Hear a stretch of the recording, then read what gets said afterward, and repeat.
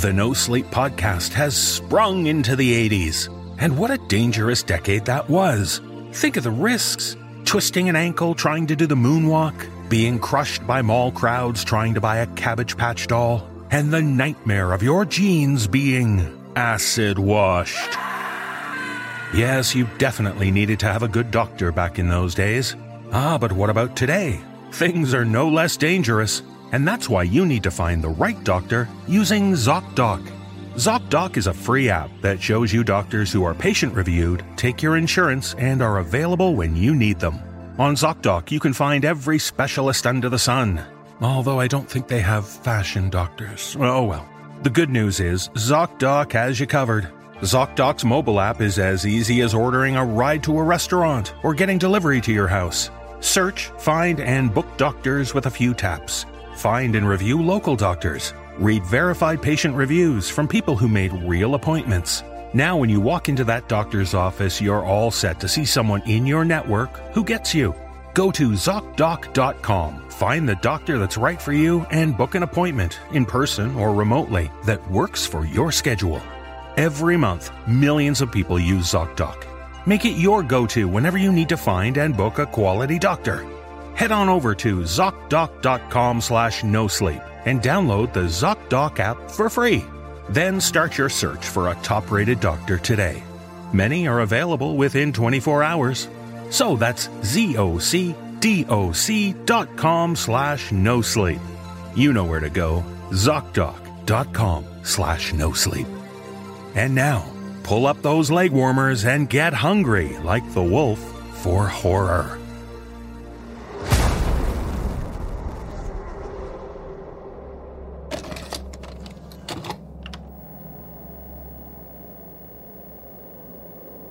Do you ever wake up sore with no explanation for the pain? How about scratches on your arms and legs with no explanation? Well, if so, friend, this warning might be for you.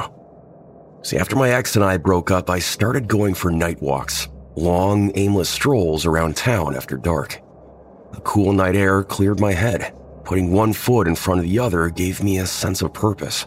And if nothing else, it filled up the hours that we used to spend together with something other than resentful remembering. Lately, though, I'm afraid to go out after dark. It started 3 nights ago.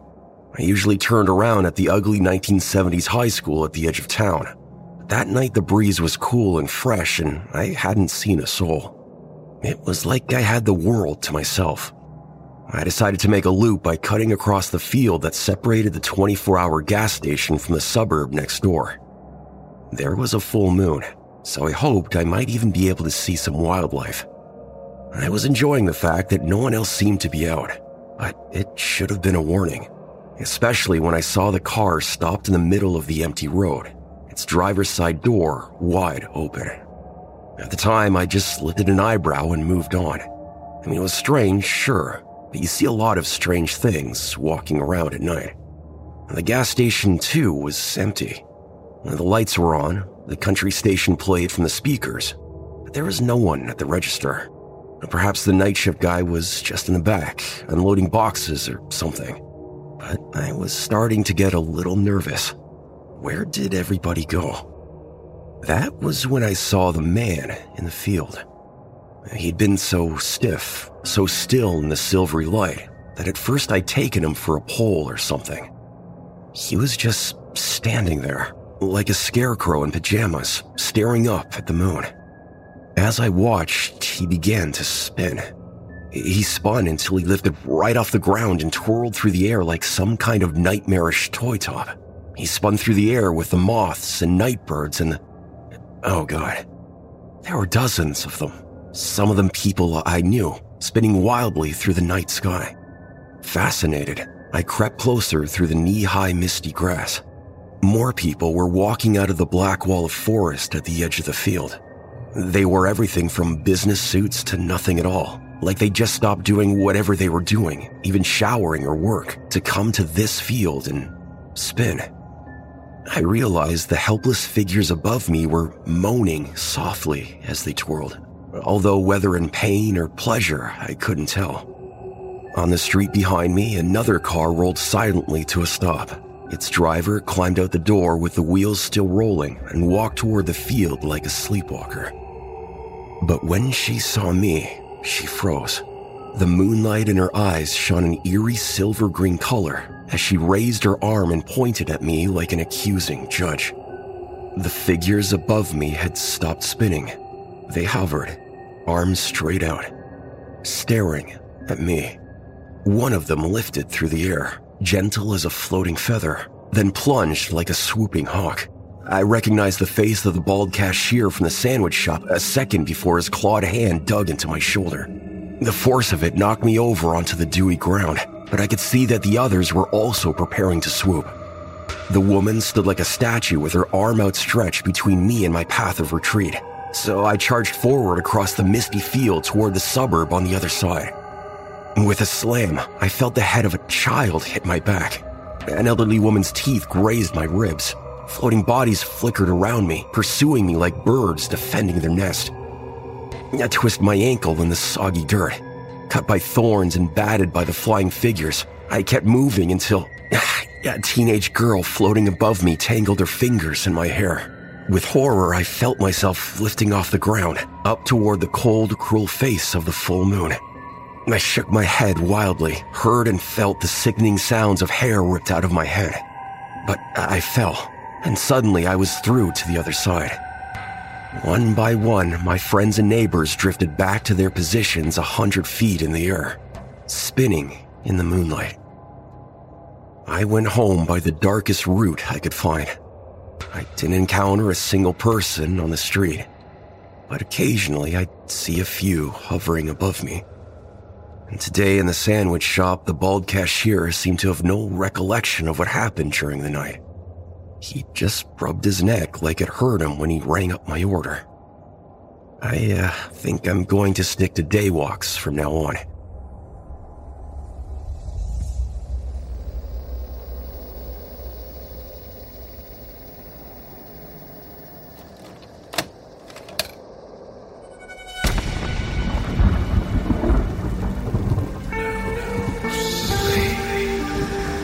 For the dark hours when you dare not close your eyes.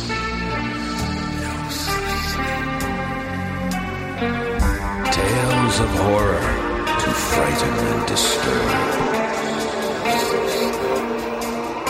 What's that sound you hear from beneath your bed?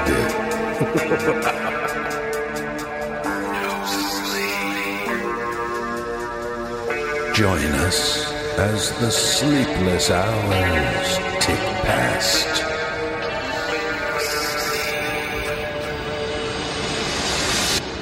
Brace yourself for the No Sleep podcast.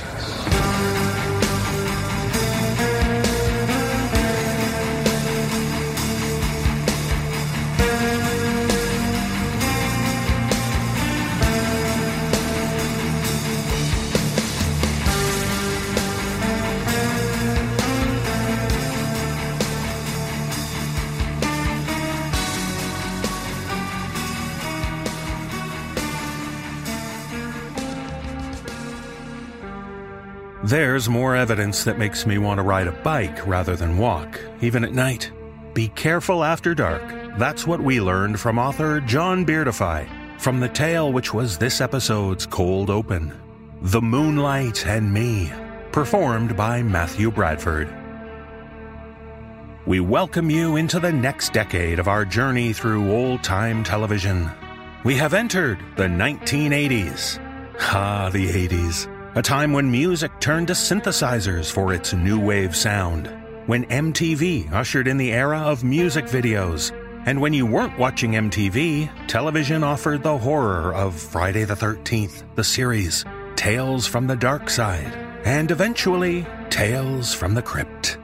Gothic tales and goth music right up our alley.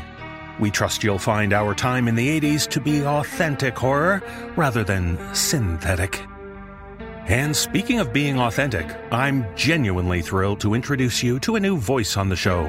Normally I introduce new voice actors when they first arrive, but the busy schedule recently means you've heard her many times already.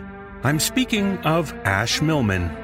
A self-described horror nut, Ash may be familiar to many of you in the UK and beyond.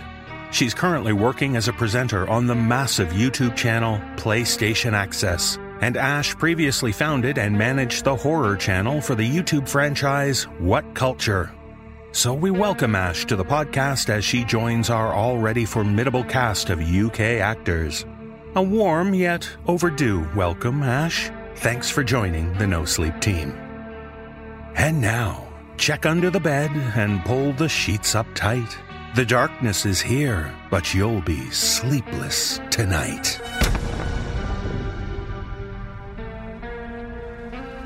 In our first tale, we meet a young boy anxiously awaiting his first trick-or-treating adventure on Halloween. Well, that is, if his parents allow him to go out.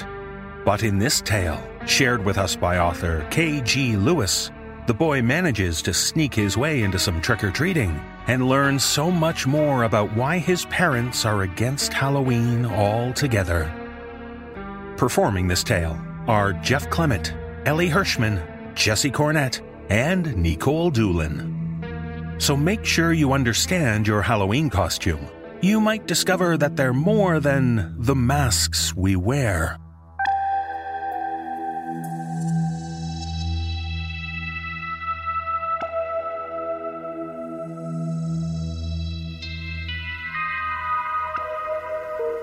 Joel asked me if I could go trick-or-treating with him and his sister tonight. I was sitting at the table eating dinner with my mom and dad when I made the comment. My mother gave me a sympathetic look before turning her eyes to my father. I'd seen the look she gave him plenty of times. She was silently pleading with him to be nice and keep his temper under control. My father set his fork down on his plate before he addressed me. We've already been over this, Lucas. You know we don't celebrate Halloween in this household. Why not? Because it's not safe. That was the same answer he gave me every year. And normally I'd just let it go and accept that I was just going to miss out on another Halloween. Well, not this year. This year, I wasn't going to give up without a fight. That's bullshit! I slammed my utensils down on the plate. All my friends go trick-or-treating every year, and nothing bad has ever happened to them. Watch your language. My mother gave me a stern look. This isn't open for debate. If you don't like it, maybe you should spend the rest of the evening in your room. He pointed his finger down the hall. Maybe I will. I stood up, knocking my chair over in the process. It sounds like a lot more fun than spending the night with the two of you. Before I stormed out of the room, I saw the wounded look on my mother's face. A typical Halloween night at my house usually involved my mother and me playing games and watching TV while my father busied himself around the house. I knew she did that to try to make me feel better about not going out with the other kids, and I truly appreciated it. However, if my plan to get out of the house was going to work, I needed my parents to think I was upset with them and for them to be upset with me. So far, my plan was working. After walking into my room, I slammed the door shut behind me and locked it. As soon as I was sure neither of my parents had followed me, I stepped over to the window and pulled it open. I was happy to see my friend Joel standing in the bushes outside my house, waiting for me. He started to speak, but I held up my hand, silencing him. Hold on a sec. I grabbed the remote off my dresser and used it to turn on the TV. Once it was on, I opened the YouTube app and went to one of the gaming channels I was subscribed to and started playing a random video. I was hoping the noise would mask the sound of mine and Joel's voices, as well as make my parents think I was just lying on my bed watching TV. What took you so long? Joel pressed his face to the security bars that hung over the window. I've been waiting out here for like 20 minutes. I was about to go home. Sorry, we started dinner late. Are you sure you still want to do this? He looked up at me expectantly. Oh, I'm positive, but we have to hurry. I looked over at the alarm clock on my nightstand. It was just after 7 p.m. I need to be back inside by 8:30, or my parents will start getting suspicious. That should give us plenty of time to get through the neighborhood. Did you bring the bolt cutters? I wasn't going to be able to leave the house if he'd forgotten them. He swung the backpack he was carrying off his shoulder and set it on the ground, unzipping it. A moment later, he pulled out a pair of bolt cutters as long as my forearm, then handed me the tool through the bars. Sorry, I couldn't fit the bigger ones into my bag without my father noticing. That's okay. I took the tool and used it to grab hold of the padlock my father had placed on the latch of the bars. Oh, these should work. The bars weren't locked like that all of the time. My father only padlocked them on Halloween. He said it was to keep us safe, but I knew he only did it to keep me from leaving the house. My face began to turn red as I applied as much pressure as I could to the handles of the bolt cutters, but it wasn't enough to break through the arm of the padlock. Maybe we can get it if we both tried. Okay. I repositioned the bolt cutters so Joel and I could squeeze the handles together without getting in each other's way. That worked. There was a snipping sound as the bolt cutters cut through the padlock. Yes! I cried out, accidentally knocking the bolt cutters against the bars in the process, which made the padlock rattle in the latch. A few moments later, there was a knock on my door. Everything okay in there? I held my index finger up to my mouth, telling Joel to be quiet. Everything's fine. I snapped, keeping up the facade that I was angry and wanted to be left alone. What was that noise? I dropped the remote. When she didn't demand I unlock the door, I sighed in relief. I'm making a blackberry cobbler for dessert. Do you want me to bring you some? I just want you to leave me alone. I didn't like being mean to her, but I had to do it if I was ever going to get out of the house. She didn't reply, but I knew she was still standing out in the hall. I could see her shadow under the crack of the door. After what felt like an eternity, she turned and walked away. I rushed back over to the window and carefully removed the padlock from the latch. Help me get this open. You pull while I push. The two of us worked together, swinging the bars open as quietly as we could. At one point, I had Joel stop so I could turn up the volume on the TV as a precaution.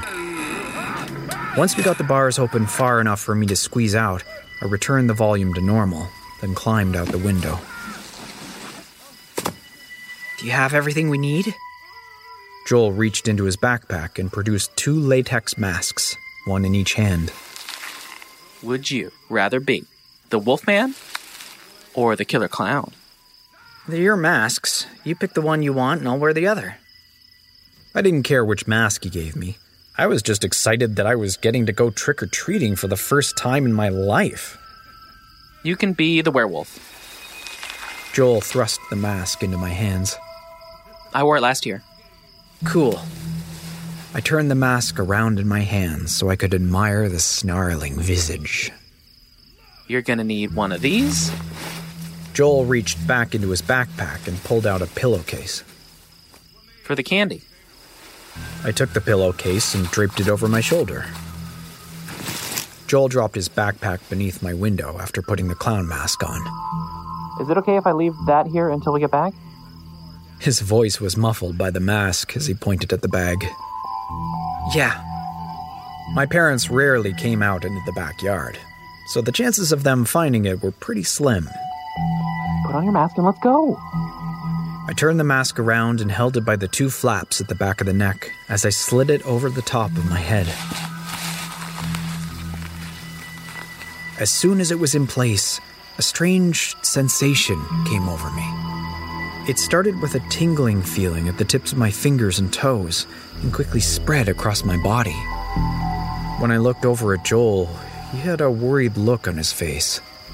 Before I could ask him what was wrong, the tingling sensation had reached my head, making me feel dizzy and lightheaded. Before long, the world was spinning so fast I couldn't tell which way was up or down. I tried to fight it for as long as I could, but it was too intense. I felt my eyes roll into the back of my head, and then I blacked out. The last thing I remember before passing out was Joel screaming, and the feeling of something wet spraying across my face.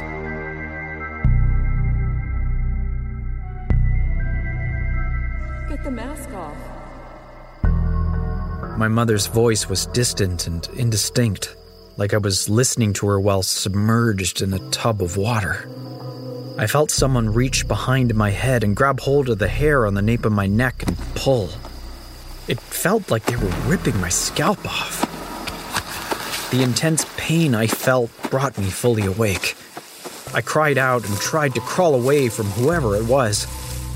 When I was finally able to see again, I saw my dad standing over me holding the werewolf mask. Dripping from it was a thick, red liquid. What happened? I felt like I had just awoken from a fever dream. My father threw the mask at me. It landed on my chest, sending droplets of the red liquid onto my face. Don't be too hard on him. My mother walked up to my father and placed her hand on his arm. He had no idea this would happen. I went to wipe the liquid off my face with my hand, but only wound up smearing it around. I pulled my hand away and looked at it. It was covered with the same red liquid. It could only be one thing: blood. And it wasn't mine. Where's Joel? I followed my mother and father's gaze to the motionless form of my friend lying on the grass several feet away from me. His abdomen had been ripped open, exposing his intestines, some part of which lay on the ground next to him. Bile began rising up in the back of my throat, a sure sign I was about to throw up. Don't you dare look away. My father stormed over to me and hauled me to my feet. This is your fault. He wrapped his arm around my neck and held my head in place. You did this. He held me like that until I started gagging, taking a few steps back so he didn't get splashed while I expelled the contents of my stomach onto the ground.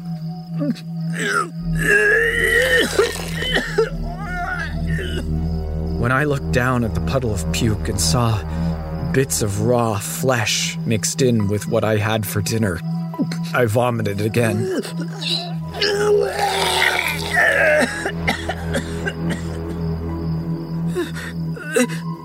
I don't understand. My mother came over and put her arm around my shoulders. This is what we were trying to protect you from. She gestured at Joel's body. You're not like the other kids, honey. She wiped away the vomit that was stuck on my chin and then rubbed her soiled hands against her pants. You're a mask. I gave her a confused look. What's a mask? My mother turned to my father. Show him. He retrieved the bloody werewolf mask from the grass and slid it over the top of his head. As soon as it was on, his body began to change, taking on the attributes of an actual werewolf. When the change was complete, he ran up to me and roared in my face, spraying me with saliva. I closed my eyes and began to tremble, pissing my pants in the process.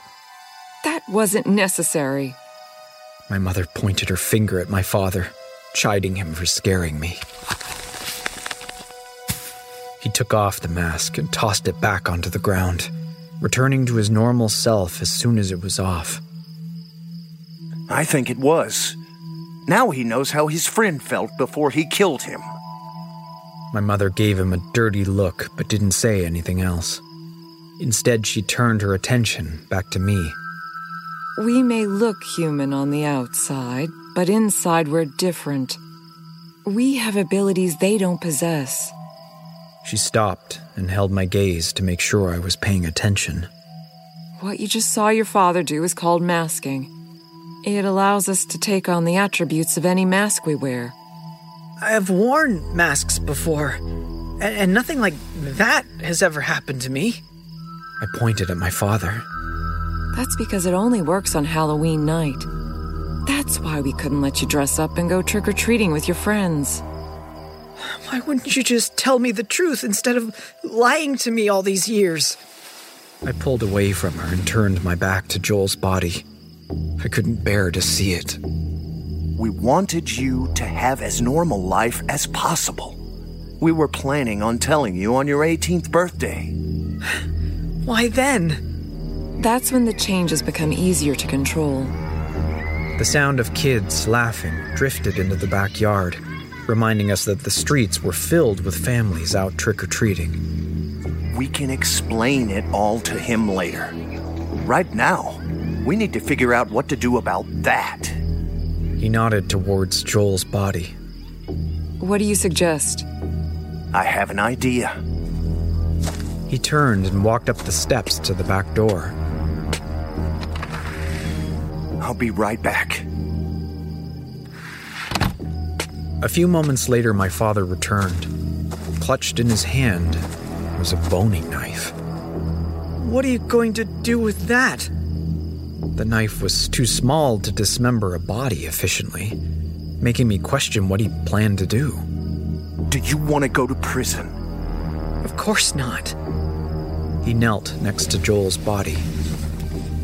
Well, the only way to prevent that from happening is to make people think Joel is still alive. After pulling off the clown mask, my father used the knife to start the delicate process of removing Joel's face. And the only way to make people think he's still alive... He turned and looked at me. ...is for you to become him for the rest of the night. I did not like the sound of that. Why can't one of you do it? I looked back and forth between my parents. You saw what happened when I put the wolf mask on. You won't have the same problem masking a human. My father continued to slice and peel Joel's skin away from his skull as he talked. You'll feel a little off, but you won't lose control like you did with the wolf mask. No, I won't do it. Well, I suppose I could do it, and you could take my place. Well, what do you mean? I was going to use the wolf mask to dispose of the body. At first, I didn't understand what he was talking about. But then it hit me. He was planning on becoming the werewolf so he could eat Joel. When he saw the look of disgust on my face, he sighed. That's what I thought. A few moments later, he held the skin of my best friend's face out to me. When I didn't immediately reach out to take it, he added, You wanted to go trick-or-treating, right? He thrust the skin in my direction. Well, now's your chance.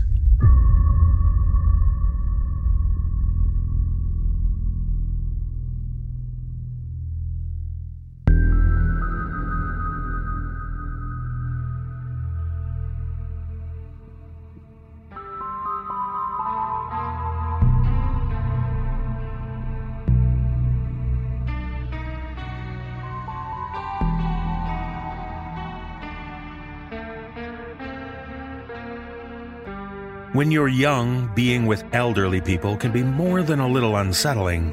It's even more difficult when an older relative is struggling with physical problems. And in this tale, shared with us by author Mark Towse, we meet George, who is not happy about having to visit with his great-aunt. You see, the stroke she suffered has left her acting well, rather strangely. Performing this tale are David Alt, James Cleveland, Erica Sanderson, Andy Cresswell, and Ash Millman. So be patient with your elders. They really do mean well, even if you find yourself thinking there's something wrong with Auntie Beth.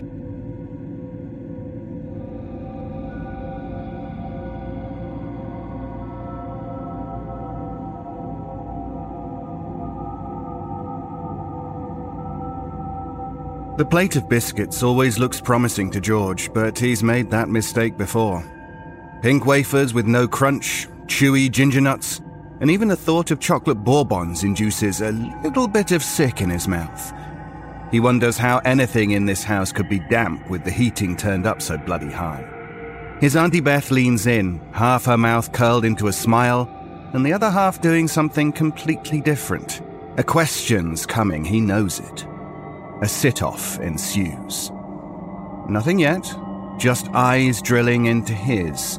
He squeezes at the flesh under his legs, driving his back further into the softness of the chair and running his eyes over the odd-looking knickknacks filling nearly every inch of shelving. She shuffles closer, her breathing quick and nasally, as if something rattles inside her nostrils. He smiles, but secretly wishes for her to have a heart attack so this can all end. She edges forward again, giving him a close-up view of white chin fluff and, worse still, the half a dozen thick black hairs emerging from a globule her mother once told him was a beauty spot. To George, it looks more like a spider crawling out of a shit nugget. Unable to bear it any longer, George turns his gaze to the orange and red carpet, but he can still feel her watery eyes on him. Totally not fair. Any of it. He wills himself not to look up, but the carpet begins to move, patterns rotating, merging, spinning. He feels dizzy and light-headed, but not like when the fair is in town. So damned hot, too.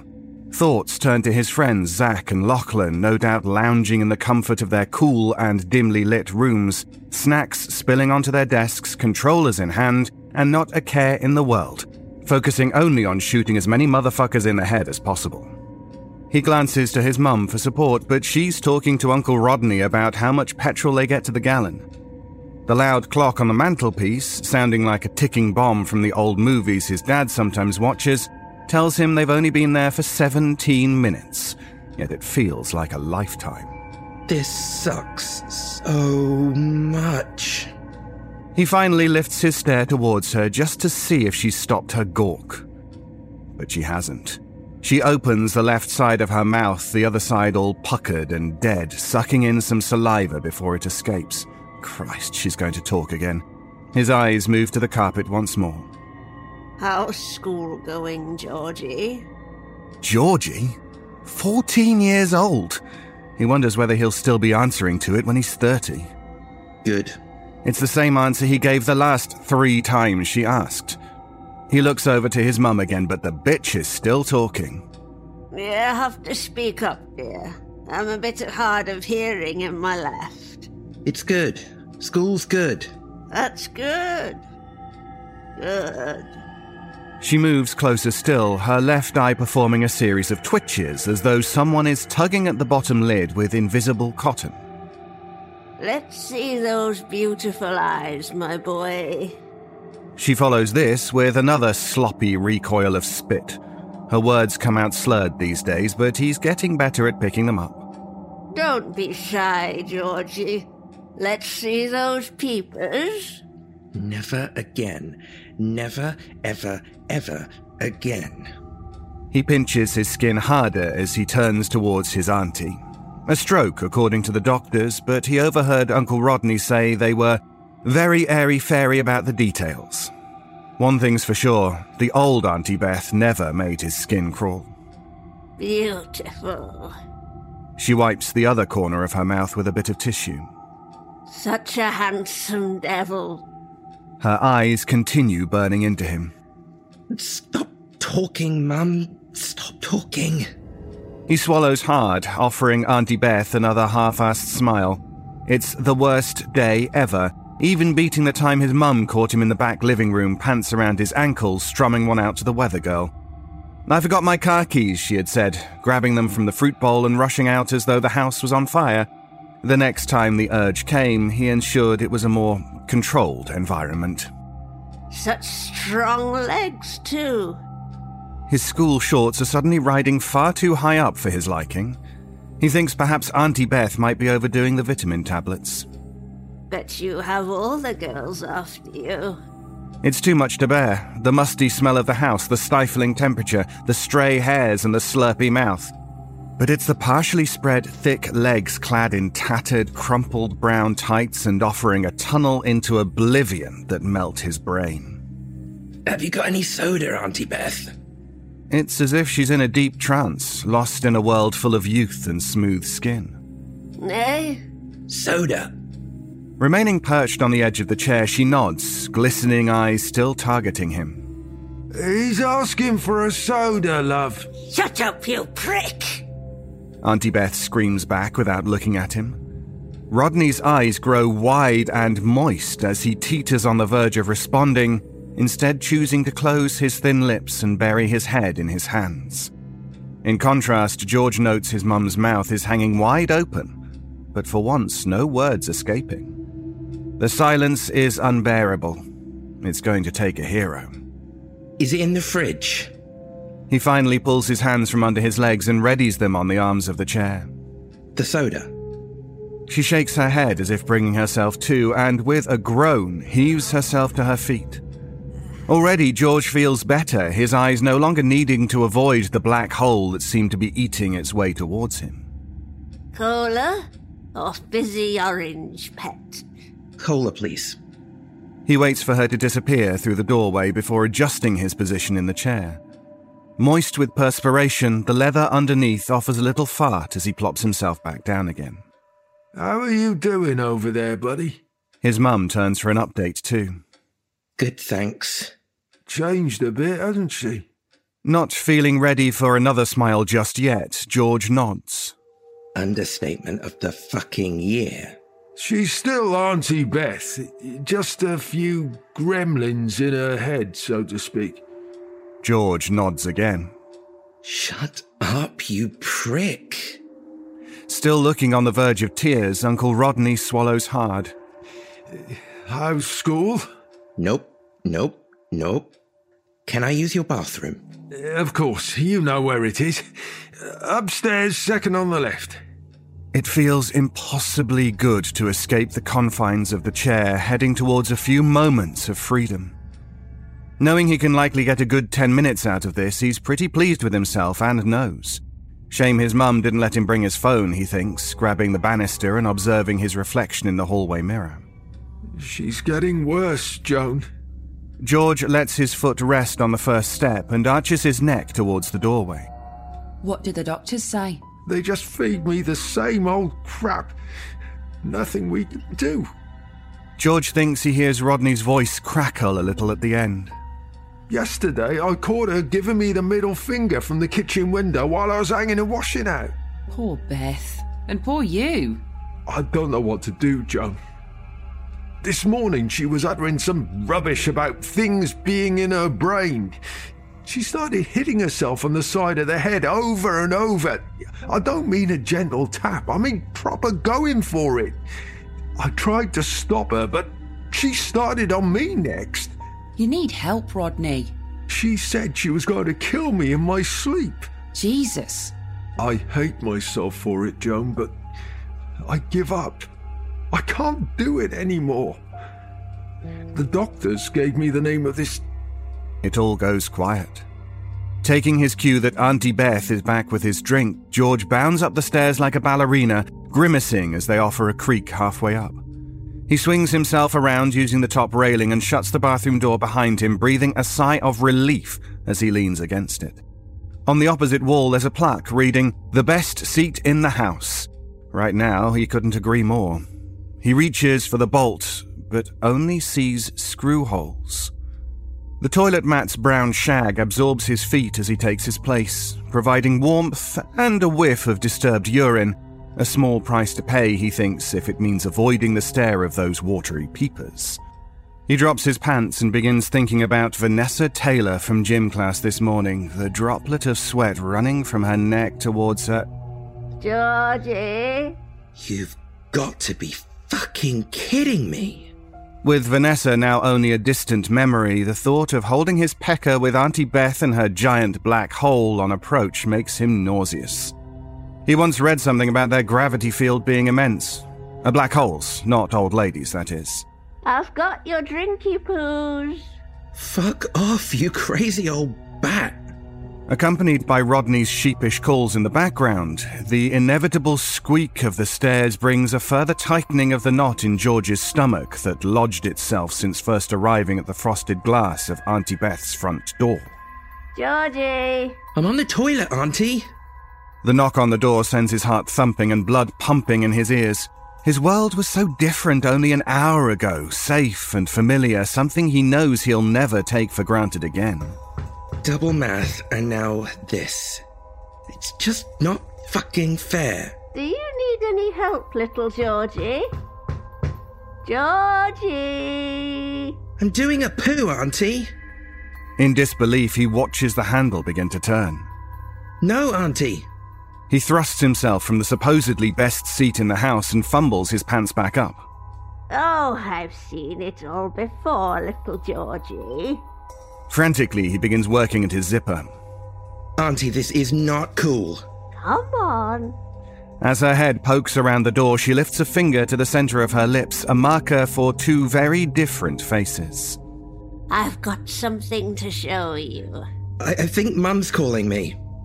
Her fingers coil around his, leading him towards a sliver of dull yellow light trying to escape from the darkness. Shit on a stick. The smell hits him before he's even through the door, a noxious concoction of cheap perfume and something far worse. A double bed takes up most of the room, pink sheets almost sickeningly garish enough to draw attention away from the patch of black on the left wall that seems to be spreading from the ceiling down. Almost. Bit pongy, isn't it, Georgie? Rodney, the silly old bastard, says it's mould. Auntie Beth shuts the door behind her, prompting George to edge away towards the window, the room suddenly feeling more than a little claustrophobic.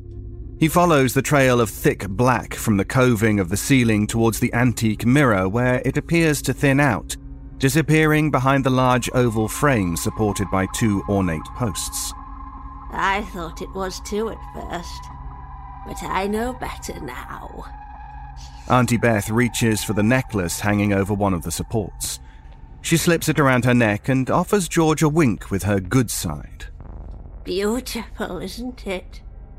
Found it in lost property at the community centre over on New Haven Crescent. She digs her chin into her neck, running her fingers over the globe pendant as she approaches. Got a cleaning job there once they finished the restorations and reopened after that awful incident. Words begin to rush over George. A glance outside and he imagines the smell of fresh air and the touch of the breeze, another world.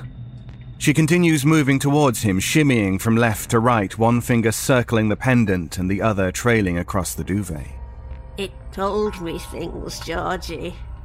George backs up until his spine presses against the window ledge, an awful thickness dwelling at the back of his throat. His mind feels heavy as if carrying the residue of a nightmare, but he's still dead in the center of this one. Only inches away, she leans in close and sucks on her spit. Now it's inside me, spreading like it did up the wall, revealing all its secrets. I'm going to kill him before he kills me, Georgie. Put some powder in his whiskey tonight and run the bread knife across his neck. It's hard to tell, but George thinks she's smiling. Over and over and over and over. There's nowhere else to go, trapped in a version of hell, the bed, the black wall, the smell, Auntie Beth's leaky mouth and glassy eyes. Eyes on the meringue-like swirls, he opens his mouth, but only a rasp emerges. She shuffles forward. What the? Cold hands clamp his face. It's what I wanted to show you. That nasally rattle the beauty spot and her eyes filling with black ink. Before he can find a scream, her dry lips are on his, thrusting and squirming, her fuzz tickling his soft cheek as bony hands pull his head into hers. Letting out a series of muffled cries, he grabs her shoulders and tries to wrestle her off, but she's a fucking powerhouse. Help! He clamps his lips together as tightly as possible, something cold trying to work its way into his mouth. Auntie Beth lets out a little moan, bringing him closer still, her cold flesh pressing against his. He can't hold. Something impossibly strong is finding its way through, prizing his lips apart. It's in. Oh fuck, it's in. But this is no tongue. George can feel tiny worm-like tendrils searching his mouth, wriggling their way towards God knows where and creating a bitterness that layers in the back of his throat. He swallowed a fly once, but this is much worse. Veins pop as he pushes against her, but she outweighs him at least 2-1 and isn't going anywhere. Unable to breathe, he starts thinking this is the way he's going to go, French kissing his Auntie Beth. Iciness begins running through his veins. A dizzying sensation brings black floaters to the edge of his vision. Pickle, where are you? The squeak of the stairs offers George hope. It feels as though their heads may merge into one, bound by whatever vileness leaks from her mouth to his. He shudders at the thought, or it could be the images suddenly flooding his mind that he knows have no right to be there. Only as the door begins to open is he released, pushed back into the window ledge with force, Auntie Beth and the bed offering a deep moan as they meet. What the devil? He tried to touch me. I didn't. She snaps her head back towards George. Yes, you did. You wanted a big old slice of Auntie Beth's cherry pie. That's enough! With that, Beth begins writhing on the sheets, hiking her dress up. Get it while it's warm, Jen. As George is escorted from the room and down the hallway by Uncle Rodney, he hears his auntie begin to giggle, which turns into a guffaw, which turns into a choking rasp. His mum is waiting for him at the bottom of the stairs. Everything okay? She's had another turn, Joan. As they reach the bottom, Rodney shakes his head with exasperation. I think it's probably best you leave. Are you sure? Can't we help in any way? To the soundtrack of Auntie Beth's raucous laughter, George feels himself trembling.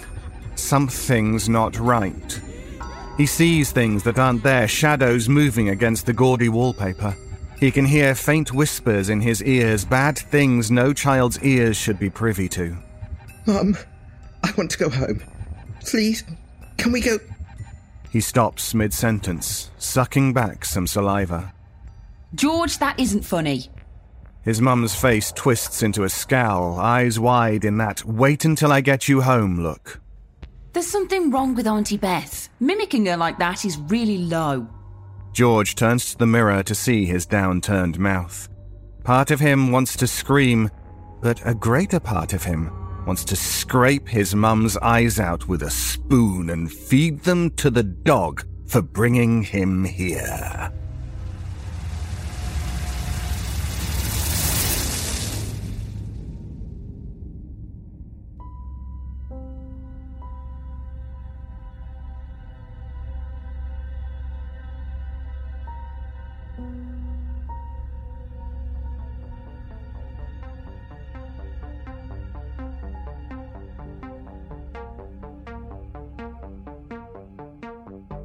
Yikes. I don't know about you, but after that story, my position is definitely Auntie Beth. Or Auntie Beth. Well, whatever.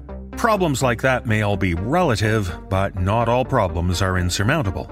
That's why we now have a word from our sponsor, BetterHelp. When we think about problems, things might come to mind like, how do I fix an issue with a coworker? Or how am I going to pay for that much-needed car repair? Problems like that have a definite cause and solution. But what about problems which are more long-term or less easy to define? It can help to speak with someone trained in helping you develop better problem-solving skills. So if you're thinking of giving therapy a try, BetterHelp is a great option. It took me a while to start speaking with a therapist. I fell into that trap of assuming the problem will go away in time, or assuming a solution would just fall in my lap. It was only after I worked with a therapist that I realized how effective it can be to help train my mind to work better at problem solving. And that's why BetterHelp is so good. BetterHelp is online therapy that offers video, phone, and even live chat-only therapy sessions, so you don't have to see anyone on camera if you don't want to. It's much more affordable than in-person therapy, and you can be matched with a therapist in under 48 hours. Our listeners get 10% off their first month at betterhelp.com/nosleep. That's 10% off your first month at betterhelp.com/nosleep. Don't let problems stand in your way of growth. And now, let's get back to the horror. I'm gonna go get a wee bite to eat. Picture this. One day you're watching a normal day go by, when all of a sudden you witness one of the most monstrous acts a person could conjure. You try to stop it, but you fail, and are left reeling with shock. But in this tale, shared with us by author Frank J. Orito, when the dust settles, you realize you're the only one who recalls the nightmare which just unfolded in front of you, and then you soon learn why that is. Performing this tale are Graham Rowett, Mick Wingert, Lindsay Russo, Dan Zapula, Aaron Lillis, and Mike Delgadio. So understand that this tale is kinda hard to swallow, but there is method to the madness. After all God's creatures got reasons.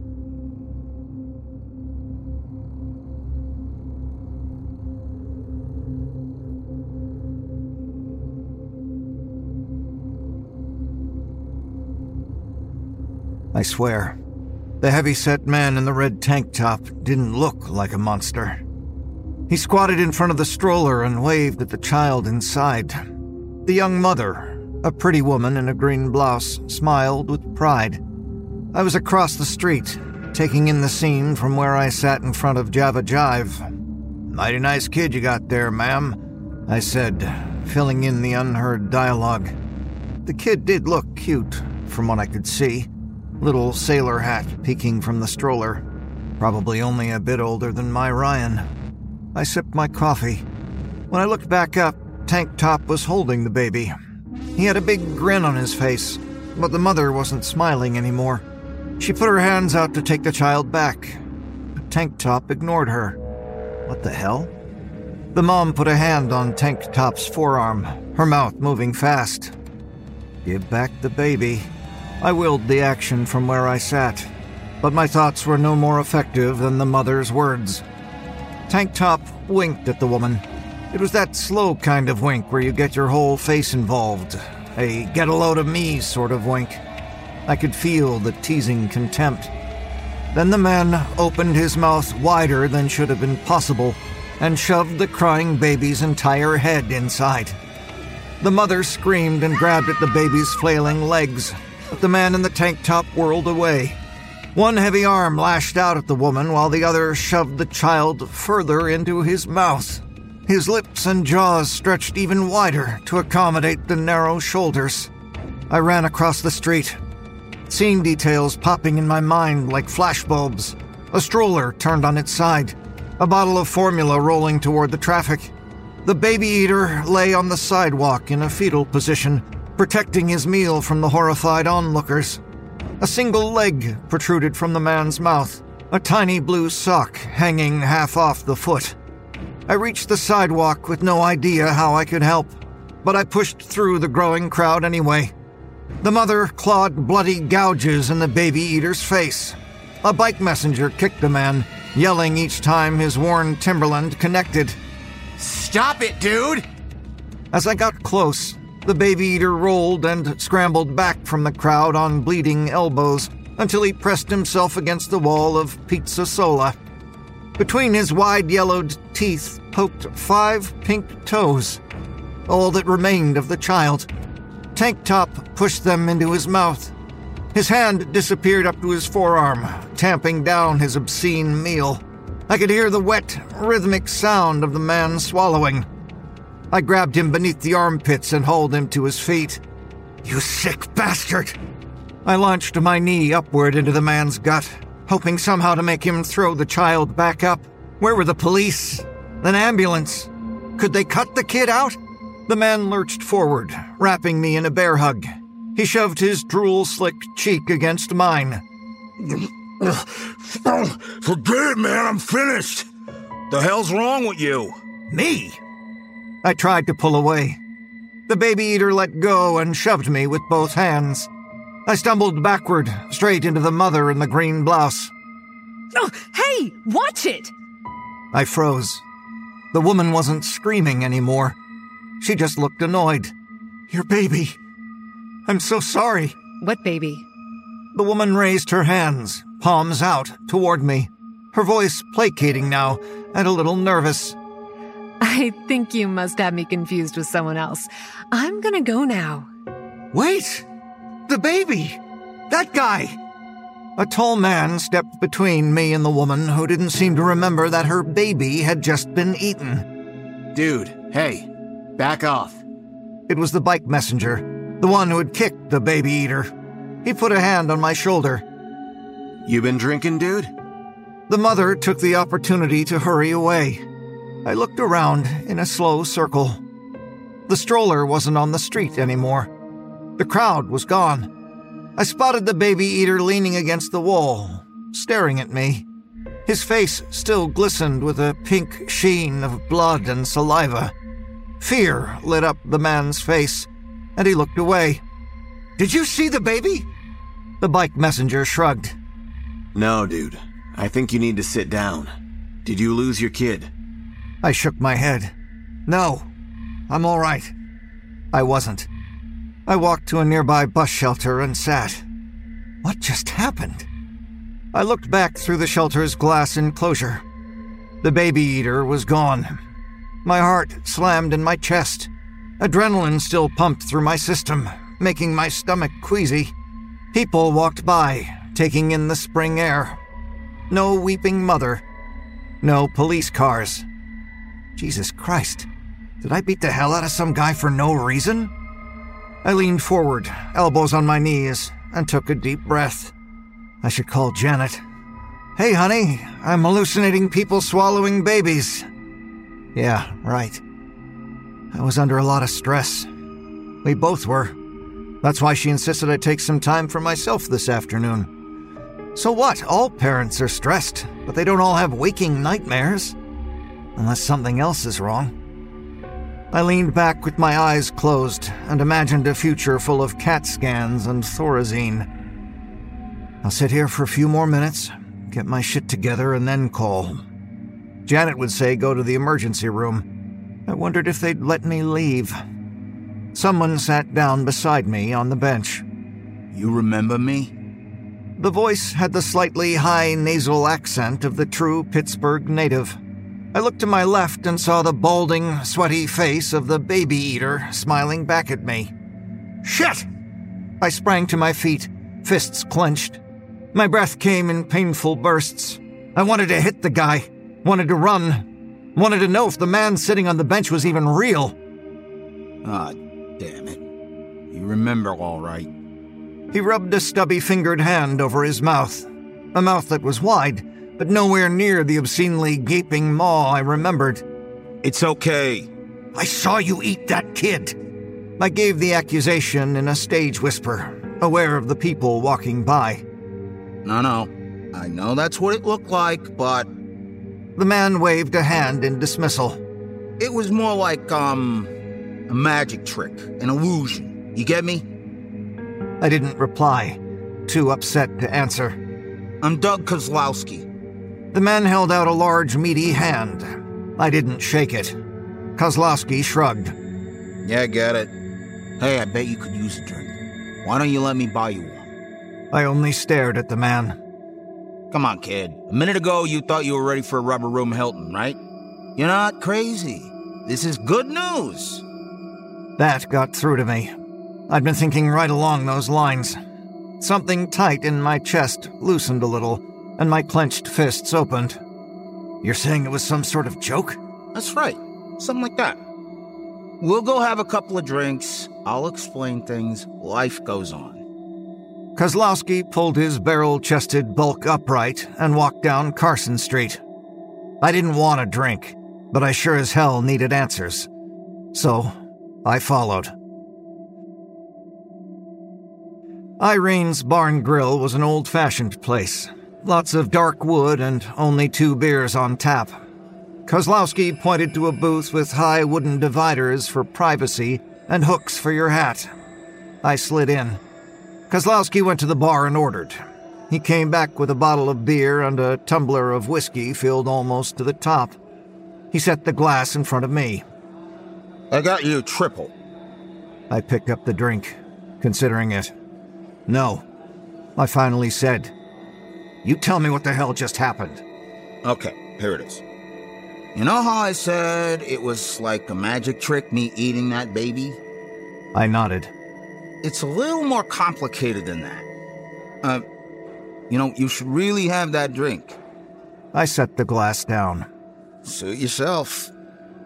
Thing is... Kozlowski paused, an embarrassed smile on his lips. I ate the kid. You think you saw me choke down that baby because that's exactly what happened. At least you're not crazy. You said it was a joke. They were actors, weren't they? I'm probably already on YouTube's sickest home videos, right? You saw me do it. Do I look like a special effect to you? My head began to throb in a slow, painful rhythm. I squeezed my eyes shut. Maybe I'm still in the bus enclosure talking to myself. Hell, maybe I'm strapped down in some mental hospital already. I lifted the whiskey and took a deep swallow. The amber fluid burned down my throat realistically enough. But where did the fucking stroller go? Why did no one remember what you did except me? That's where the magic trick comes in. Except, no, not so much the trick part, you see. When I eat a kid, I eat them all. I'm not talking about the meaty parts. I eat everything, like cosmic shit everything. His first smile, his 9 months he spent giving his mom a heartburn. I even eat the Friday night his mom and pop put Marvin Gaye on the stereo and got it on, you get me? No. You're crazy. What's with you and crazy? Give it a chance, why don't you? I ate a baby on a city sidewalk in broad daylight. No one is looking for me. The mom doesn't even remember having a kid. Why? Because she never did. No stroller? She never bought one. I ate that kid right out of this world. No one's gonna come after me, because no one knows it happened. I think you're screwing with me. I must have sounded as unsure as I felt. Unless I'm just nuts. Fine. Go with the crazy theory if it keeps you from pounding on me again. He looked at me for a long moment, and then gave an embarrassed half shrug. You know, this is kind of nice. What's nice? I never get to talk about it with anybody. Oh, the whole kid-eating thing. Well, once, but that didn't really count. I got a theory, you know. I took another drink, thinking I should call Janet or just go straight to the hospital. But I didn't want to let go of being sane, not even if it meant this was real. I tried to speak calmly, but my voice broke. You have a theory about what? Why you eat babies? Sort of. It's more why God wants me to do it. You're blaming God. Sure, people blame God for all kinds of shit. Seriously though, why the hell else would I eat little kids? All God's creatures got a reason. You think a buzzard just loves the taste of all that dead stuff? No. He eats it because it's his, his nature. God's own flying garbage can. You see? The buzzard, though, he got no brain to speak of. So, he never asks, what am I doing eating this crap? I'd rather have a steak and a nice potato. Me, I wonder. So I got this theory. I don't believe in God. The whiskey was taking effect, softening the edges of my vision. After what you just saw, I'd think you'd have more of an open mind. I didn't have a ready answer for that. Anyway, here's my theory. Hitler. Kozlowski held his hands out in a see-what-I-mean gesture. Hitler? I shook my head. I don't think I'm following. Hitler. Okay, you know how Hitler is like the worst guy ever, right? All these sci-fi writers always having people go back in time to kill him, but it just makes things worse, right? With me so far? Yeah, Hitler, bad dude. So these kids I eat, they must be worse. God gives me a hankering for babies that would be the next Hitlers. And I eat them. So, why didn't God have somebody eat the real baby Hitler? Fair point. I gotta assume, being a lowly functionary, I'm not privy to the big plan. Because if there ain't no reason, that means I'm just some sort of monster. And a man can't live like that. You are a monster. I can't explain that other stuff. The baby never existing afterward shit, but you took a laughing little baby. Baby Hitler. A baby! And you ate him. You are a monster. Maybe God's monster if it makes you feel better, but still a piece of shit baby-killing monster. Kozlowski shook his head. You know, I met this guy once, like me. I mean, he did what I do. Another of God's monsters? Yeah, but he was a little like you too. He didn't think there was a reason. I saw him eat this kid, a little girl, maybe 6 years old, pigtails and all. Fat little thing. Took for freaking ever. I talked to him afterwards like we're talking now. He tried to kill himself a few dozen times. Knives, nooses, bullets. He thought he was a monster and couldn't live with it. Even when he realized all that self-inflicted pain wasn't doing the job, he never stopped trying. It's bad enough to have to eat babies. No way I wanted to be like him. Poor bastard begged me to do it. Wait a second. The whiskey was thickening my words a little. What did he beg? He told me I was his replacement. That's why I could remember him eating a little girl. I straightened from my half-drunk slouch with enough violence to almost upend Kozlowski's beer bottle. He said I had to eat him. Then he could be done. I'm telling you, the sap was crying with relief at the idea. No fucking way am I your replacement. I got a kid of my own, for God's sake. Hey, I concur. You can only take this fate thing so far, right? Problem is, you saw what I did, and you remember me. I'm pretty sure that means you're next in line for the job. I'm not eating you. Kozlowski nodded. Damn right. I thought we'd try something different. He lifted the beer bottle as he spoke and slammed it against my head. I fell out of the booth onto the floor. I touched the side of my head and pulled away a blood-smeared hand. Kozlowski knelt over me. His distended mouth looked like the open end of a mop bucket. It gave his voice a deep, hollow tone. Relax, kid. In a little while, it'll be like you never existed. The bartender screamed. I scuttled backward as the tooth-lined maw descended toward me. Hold still! He reached down, scrabbling for my collar. I didn't know if I was crazy, dreaming, or maybe in line to become God's monster, but I did not want to be eaten by Doug Kozlowski. So I opened my mouth and lunged. Something expanded in my skull. Bones snapped and jittered. It hurt like hell for a second and then felt good, like a satisfying crack of the knuckles. Kozlowski's arm wedged in my throat almost to the elbow.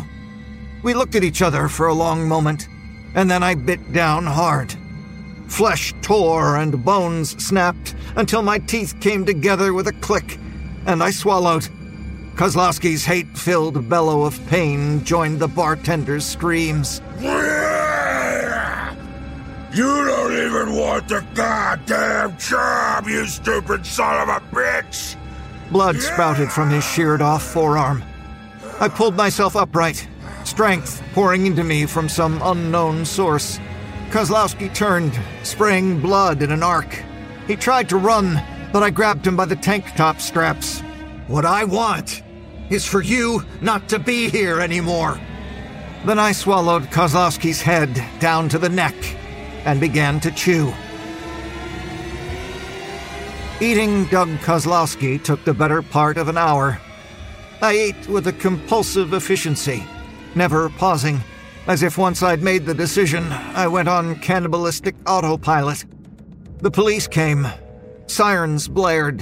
Nightsticks rained down on my back and head. I'm pretty sure someone shot me, but the attacks all seemed distant somehow, and I never stopped eating.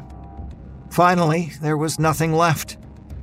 I took a deep breath and spat blood on the barroom floor. I stood and gazed down at myself, surprised I didn't look like a python that just ate a cow. A man stumbled into me, slipping on the pool of blood. It was a cop. He didn't even look at me. Instead, he motioned to the woman tending bar. You gotta clean up this spill. Someone's gonna kill themselves. The bartender looked from her book to the floor and sighed. I'll get a mop. While I watched, the blood grew pale. Just spilled beer now. I stood at the bar catching my breath. There was no blood on my clothes, no gash in the side of my head where Kozlowski's beer bottle shattered. The bartender smiled at me. What do you have, buddy? I ordered a shot of whiskey. A single this time. I drank it slow and tried to think. Maybe if I'd really been crazy, I could have pretended it never happened. No Kozlowski, no baby from before. I just had some sort of incident, a psychotic break. But I knew with cold certainty I wasn't crazy. I was God's monster. I paid for the drink and walked out onto Carson Street. The sun sat lower in the sky, but it was still a beautiful day. An older woman, a grandma no doubt, moved toward me on the bustling sidewalk, pushing a double stroller. Twins burbled away happily in the seats. I closed my eyes. Please no, please no, please no. When I opened them again, the woman had passed me and was halfway down the block. I didn't try to eat them. But what if they were just good kids? Future Gandhis? No, I can beat this thing. I'll resist it. Or go somewhere with hardly any people, an island maybe. It'll be a hard sell to Janet, but we would make it work. My phone buzzed in my pocket. I pulled it out. Janet's name flashed on the screen along with a picture of a boy in blue footy pajamas. I looked at my 6-month-old son, and a spasm went through my body. I'd always been filled with love and pride when I saw Ryan. But now there was another feeling, stronger than both. Hunger. I put the phone back in my pocket without answering. Down 10th Street, a line of skyscrapers rose from the Golden Triangle. I thought of the man Kozlowski replaced, the man who couldn't accept being a monster. The man tried to stop himself. Knives, guns, nooses, Kozlowski had said. Maybe the guy just hadn't tried hard enough. Kozlowski never mentioned tall buildings in the litany of the man's attempts. The PPG tower looked to be about 40 stories high. It would do, for a start.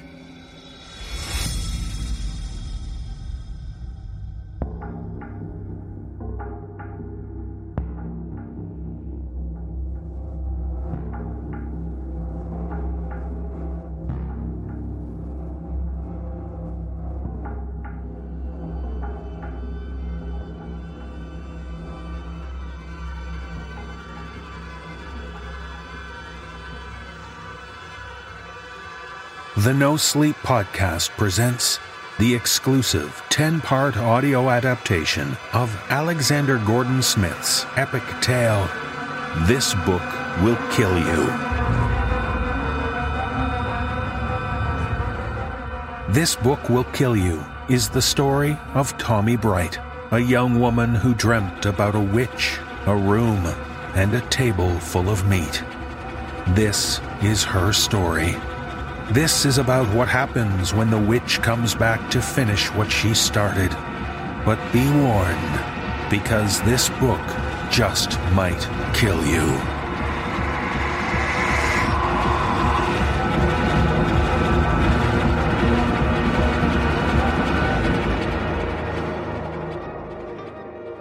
The 6th part.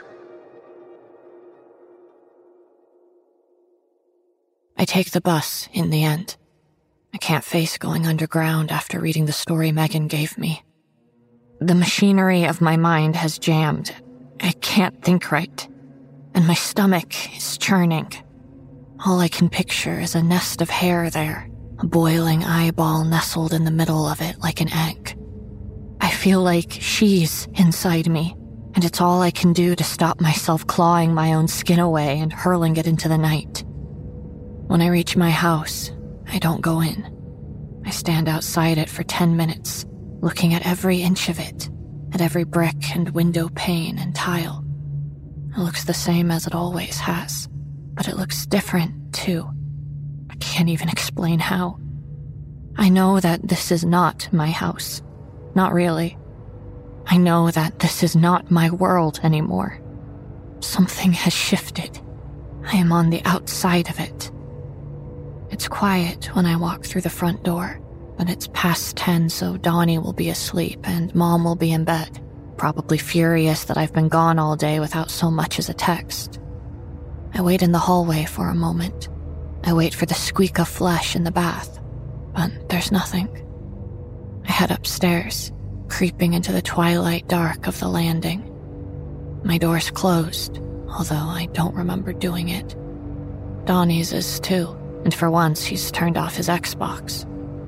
Mom's door's open, and when I peek inside, I see her shape beneath the covers, the steady rise and fall of her chest. I want to crawl beneath the quilt with her the way I did when I was younger, the way I did when I had the witch dreams. And I might still, only I reek of sweat and vomit, and I'm still shivering hard. The bathroom's been cleaned. I don't know why, because Mom hardly ever does it. She's missed a strand of hair dangling from the tub faucet, though, and the sight of it hanging there is almost enough to make me vomit again. I pee, then strip, washing my face in warm water, brushing my teeth for what has to be 10 full minutes. Even then, I've still got the taste of meat on my tongue. I seem to have shrunk. It's a stupid thing to say, but that's the first thing I think when I look at myself in the mirror. When I really look at myself. I seem smaller, like somebody has folded in the corners. I'm not even sure. I jump so hard I think I've pulled my flesh off the bones, and I turn to see nothing there. Absolutely nothing. Except that little dangling thread of black hair is sliding back up the faucet, getting smaller, smaller, until the last of it disappears.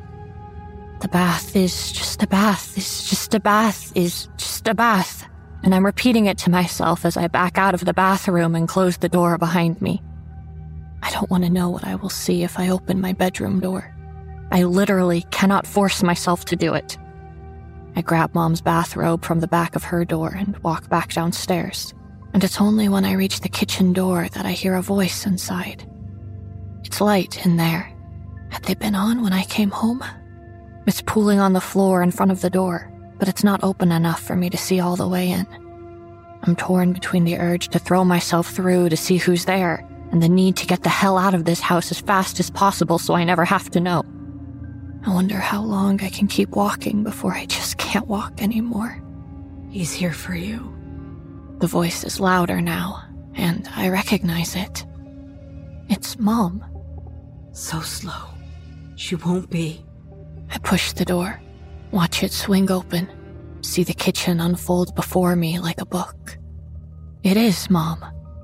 She's standing by the island, and she's completely naked, apart from a towel wrapped around her head. Strands of hair hang down from it, water dripping down the fleshy skin of her back. She's cupping her hand over the counter, collecting breadcrumbs, and I can't see who she's talking to because the far side of the room is drenched in darkness.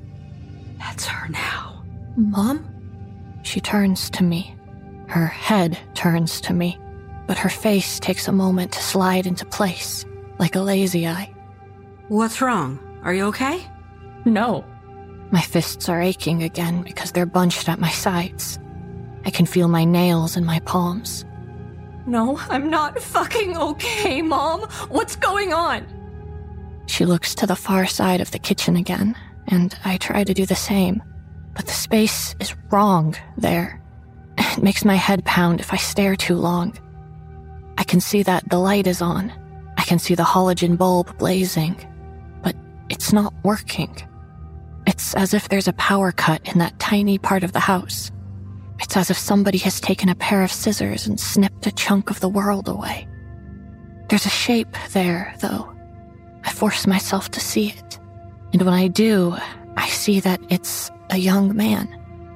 It's Tanner. What's going on? What's he doing here? Mom walks toward me, working her hands over her stomach like she's tightening something, and I realize she's tightening her robe, only she can't because I'm wearing it. It sits on me like a dead woman's skin. Your problem, you sort it. She passes me. Nothing loud, Tommy. Your brother's asleep. I watch her go. I watch the obscene, ludicrous, maddening shape of her jiggle up the stairs. I hear her go into her bedroom and close the door behind her. I hear the squeak of her bed as she climbs in beside whatever else is in there, its breath rising and falling beneath the covers. Then I turn back to Tanner. He's sitting on the other side of the island. I can only see his outline, and his smile, and the glint of his eyes as he moves his head. But then he leans forward, and more of him is drawn from the dark. He's wearing the same black shirt as the girl in Outcast, buttoned up to the neck. His hair is as perfect as it is in his photographs. What are you doing here? What did you do to my mom? That's right. I clamp my hands to my ears because there's something terrible about his voice. Something utterly, awfully wrong. I can't bear it. I can't bear to listen to him, but he's speaking again, and the words are driving themselves into my skull like ice picks, like nothing I've ever heard in my life. That natural girl with me out. I'm wheezing like I've been gut punched, his words twisting my mind into impossible knots. It's too hard for me to look at him, at the growing darkness behind him. What do you want? What's going on?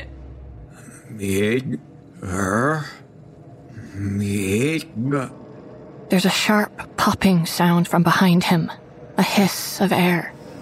The room tilts, like we're on a ship, and even though nothing's really moving, I'm staggering forward, falling into the island. Tanner throws his head back, his mouth open too wide, only silence pouring out of it. There's movement in the shadows behind him, I'm sure of it. He grabs the countertop and pulls himself forward, jutting his head toward me like he's a drowning man looking for the surface of the lake. He must find it, because when he speaks again, his voice is his own. Her game. She forces you to play it, but you can't win. I won't play. I won't. It's too late. His face is elastic, stretching into a mourning mask. You already are. You only have to read one word, and it's too late. You only have to have her name breathed in your ear, and it's too late. You only have to think of her, and it's too late. She knows you, Tommy. She sees you. I'm a sculpture of ice. I cannot move. Tanner struggling even more. The darkness is moving over him like dark water. It's swallowing him up. She sees you. You're already playing her game. You know you are. She's poison. She's poison. When she sees you, it is like everything you are, everything you know, it starts to rot. It rots. It will never stop. And then... The darkness wraps itself around his chest, around his stomach, less like water now and more like arms, like a giant's embrace. And it's then that I see it, hovering in the night above the boy.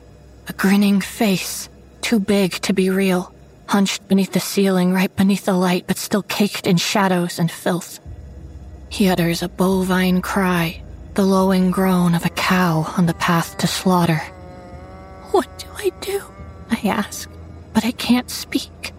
The words are locked in my throat.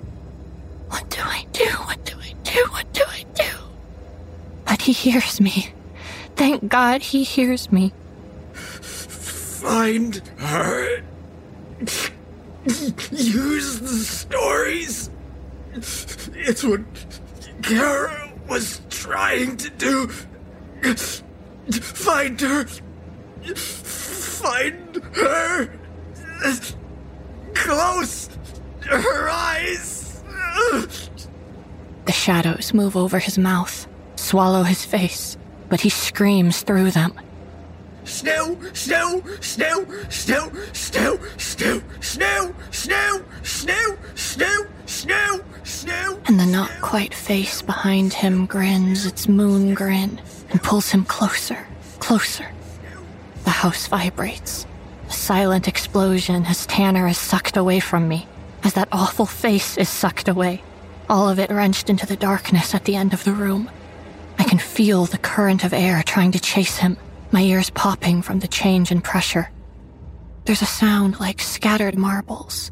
Then the kitchen lights burn sun-bright, and I have to shutter my eyes against the glow, wrapping my arms around my head, only looking when I think I can feel the witch's breath on my face, only looking when I can feel her grinning at me, only looking then, and seeing nothing but the kitchen. There's nothing there but the kitchen. I'm on sea legs as I walk around the island, clinging onto it to stop myself from falling. There's just a wall there, our notice board, and that weird stain I thought was dry rot. It makes sense now, the shape of it. It's Tanner's shape. I can even see his hair in it. It's the shape he made when the witch pulled him through the wall. I take another step, wincing as something cuts into my foot. It's dug itself into the flesh of my heel, and when I pull it out, I see that it's a tooth. A fat, yellow molar with a horn-like root. There are more. There are dozens of them. Dozens of Tanner's teeth, scattered on the floor like dice.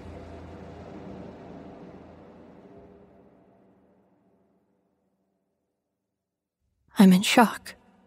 I have to be because I'm utterly numb. Something's been switched off inside my head, a circuit board being tripped to prevent massive damage. I'm not even aware that I'm me, that I'm back in my home, that I'm on my knees collecting teeth in a teacup because I'm suddenly back. My knees sore, my fingertips greasy from the plaque. I don't stop.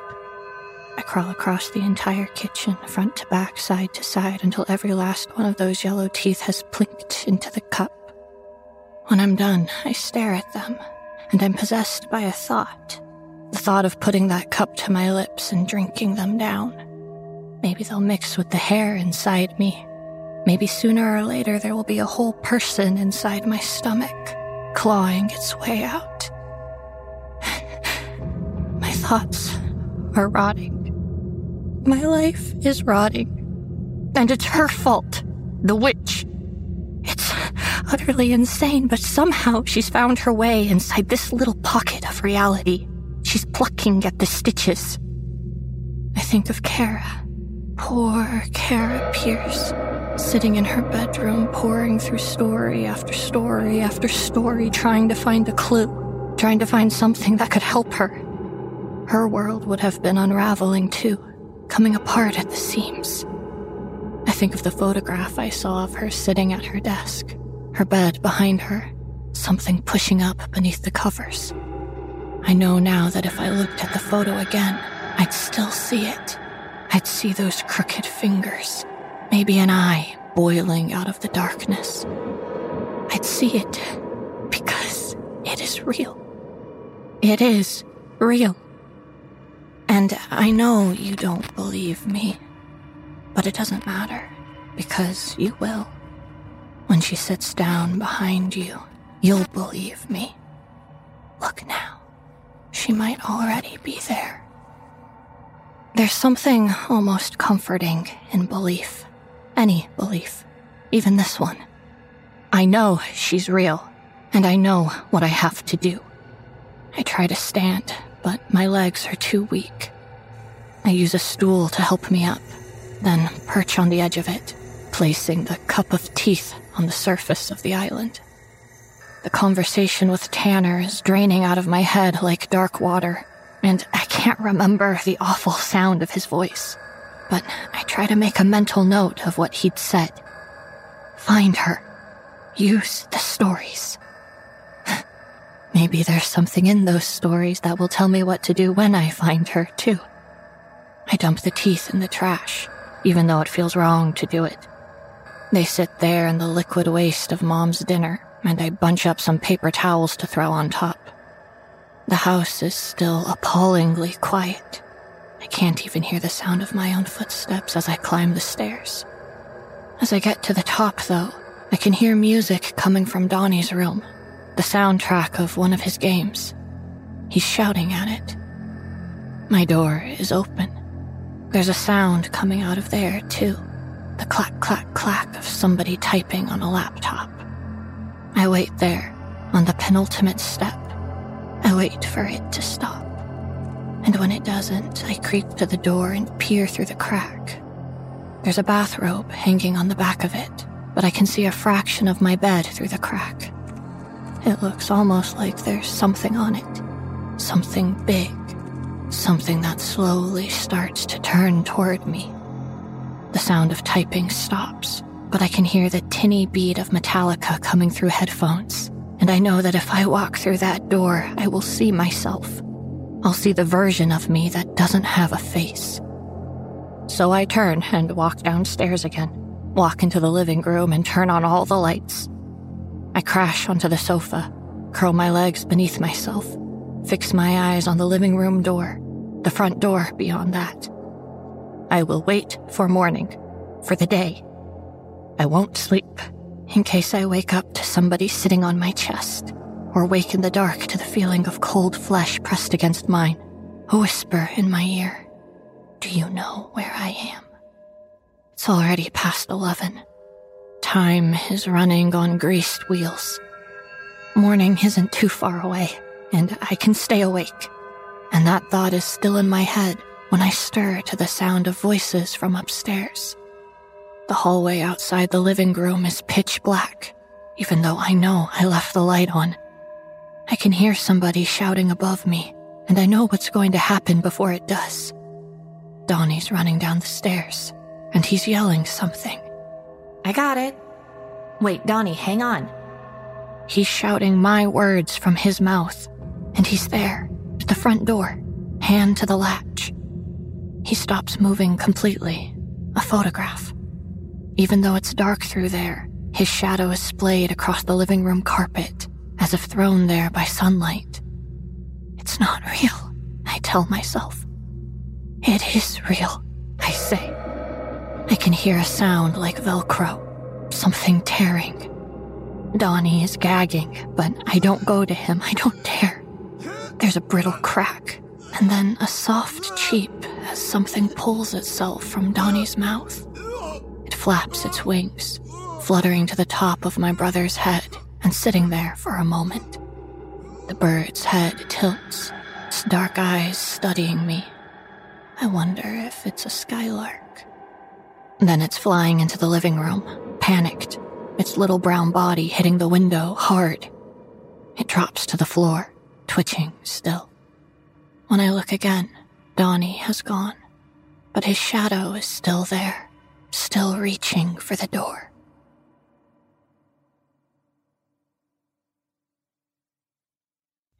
It's there until the first fingers of sunlight push through the window and scrub it away. The day rouses me, even though I don't think I've really been asleep. My body aches from sitting upright. My eyes ache from never closing. My mind is straitjacket tight, padded and vague. The cannonball of terror sits on my diaphragm, but it's lighter now for the sound of the birds. They're in full flow outside, but the one lying on the floor in front of the window hasn't moved once. It's never going to sing again.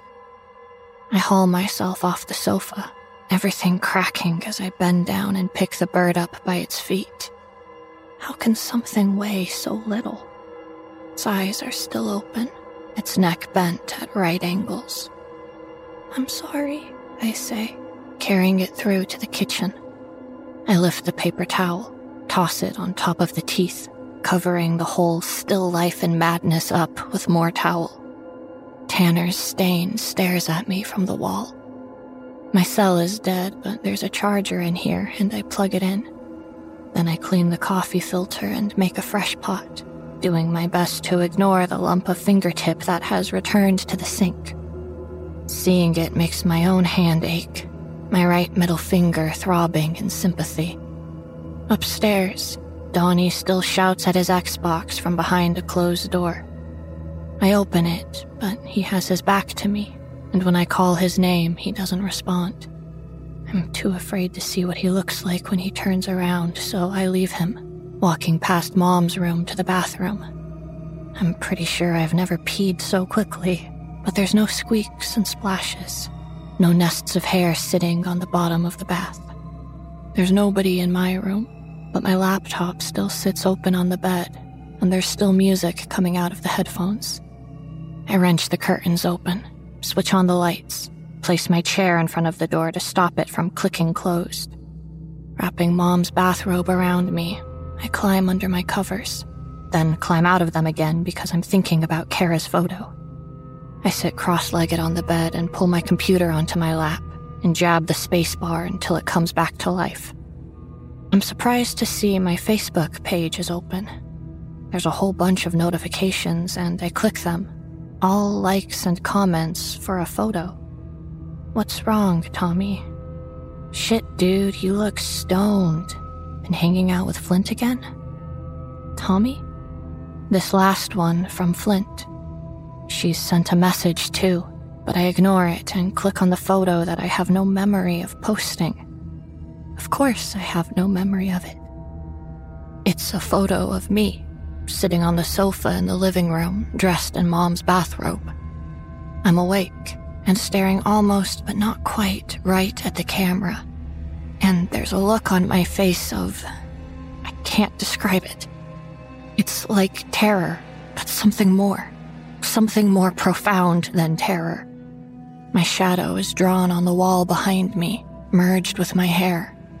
There's no gap between the wall and the sofa, but right there, inside the darkness of my shadow, I can see her. I can see that red flecked eye, that yellow grin. "You bitch." I click the window closed. "You fucking bitch." I load up another tab, finding creepy.com. Kara's profile is still there. Nothing has changed. Those highlighted stories stare back at me, and the comments make a hell of a lot more sense now. I click on the only one that I haven't read yet, the tube game. It's still a dead link. If Tanner was right, and let's face it, that's a big if, then I need to get hold of it, and of any other story that might be able to help. I Google the title, but there's just cached links to the site, none of which work. I check on Kara's Facebook page too, in case she linked to anything from there. No luck. The image that's on all of her photos is a little clearer now, I think. A little more in focus, but I still can't tell what it is. I push my fingers into my eyes until my thoughts ignite into fireworks. All I can hear is Donnie next door, Mom running down the stairs, a flap of wings and the thump of a little body on glass. And this last sound makes me open my eyes again. The skylark is back, freshly dead, twitching on my bedroom carpet. I refuse to let myself see it, the same way I refuse to let myself see the lump of shadow that appears in the corridor outside, staring at me through the crack in my door, breathing hard.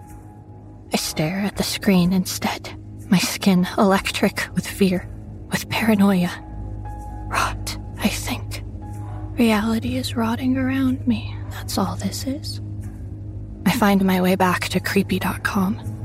There must be over 1,000 stories on the site, including mine. But how do I know which ones to read? How do I know which ones are important? The stories that Kara liked are completely different from each other. Just a handful of similarities that I wouldn't have even noticed if I wasn't looking out for them. Kara had dozens of them printed out. So maybe she found the missing ones, or printed them before they disappeared. If only there was a way of finding out. And there is, I suddenly realize, digging my hand into the pocket of Mom's robe, feeling the business card there. When I pull it out, it's wet and yellow, the ink running in half a dozen places. There's also a ribbon of dark hair wrapped around it, tight enough to have cut through the paper. It looks like it's been floating in a lake somewhere for weeks, and maybe it has. Time doesn't seem to mean anything anymore. I have to go downstairs to fetch my phone. I don't look at the figure who's outside my door, even though I have to angle my body to the side to squeeze past it, even though I can feel the cold weight of it against me, pushing into me. My head is down as I walk into the kitchen, as I unplug the charger. There's somebody in here with me, standing at the sink, the squeak of a finger as it traces the plug hole. But I don't look. I just dial the number on the card with shaking fingers, listen to it ring, and ring, and ring. He won't answer. I hear her suck the end of her finger. And ring, and ring. Please. He read the stories too, those awful things. He read about the witch, and now he's playing her game whether he wants to or not. And ring. It clicks to an answering machine, Cyrus's voice from another world. I end the call and stand there doing nothing because I can't think of a single thing to do. I stand there for a lifetime, until the cell kicks in my hand and I scream. I think it's bitten me. I almost drop it, but it's a call and I answer it without even looking at the number. Hello? There's nobody there. Nothing but a breath, haggard and wheezing. Hello? Detective Cyrus? Mom's walking toward me. I can see her out of the corner of my eye. Slow, deliberate steps.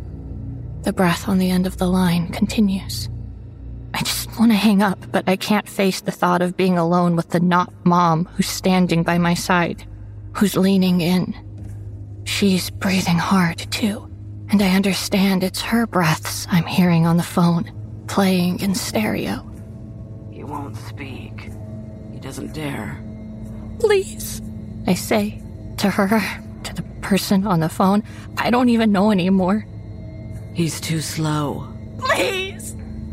Crackling, then a faint voice. Hello? Detective Cyrus? Mom's lips are almost on my face. She stinks of meat. He's too slow. But this time I hear it. A man's voice. Hello? Oh, God. Thank God. Is that you? Are you real? Who is this? What do you want? Mom licks my cheek and I grunt, pulling away, hunkering down onto my haunches, hands cradling my head. I can still see her bare feet there, spattered with blood. I can see a tooth, too, under the oven, one that I missed last night. I need help. I need to talk to you. About Kara Pierce. The phone pops, whining like a flashbulb. I pull it away, my ear ringing, only to push it back when I hear his voice again. Who is this? Tommy Bright.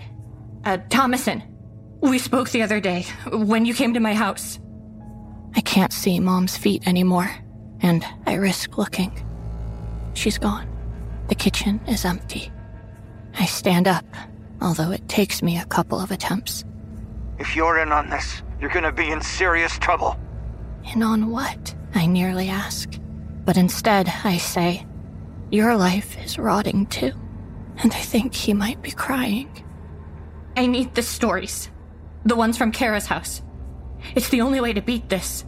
To beat her. I expect him to laugh, to hang up. But he struggles through a couple of breaths, then says, I'll come to you. Don't come here. It's not safe. Meet me in the mall. The circuit. The phone pops again, louder this time. I throw it to the floor, pressing a hand to my ear, feeling something wet on my cheek. The cheek that my not-mom licked, pulling it away to see blood smeared over my palm. The food court! I say to my phone. I only hope he heard me.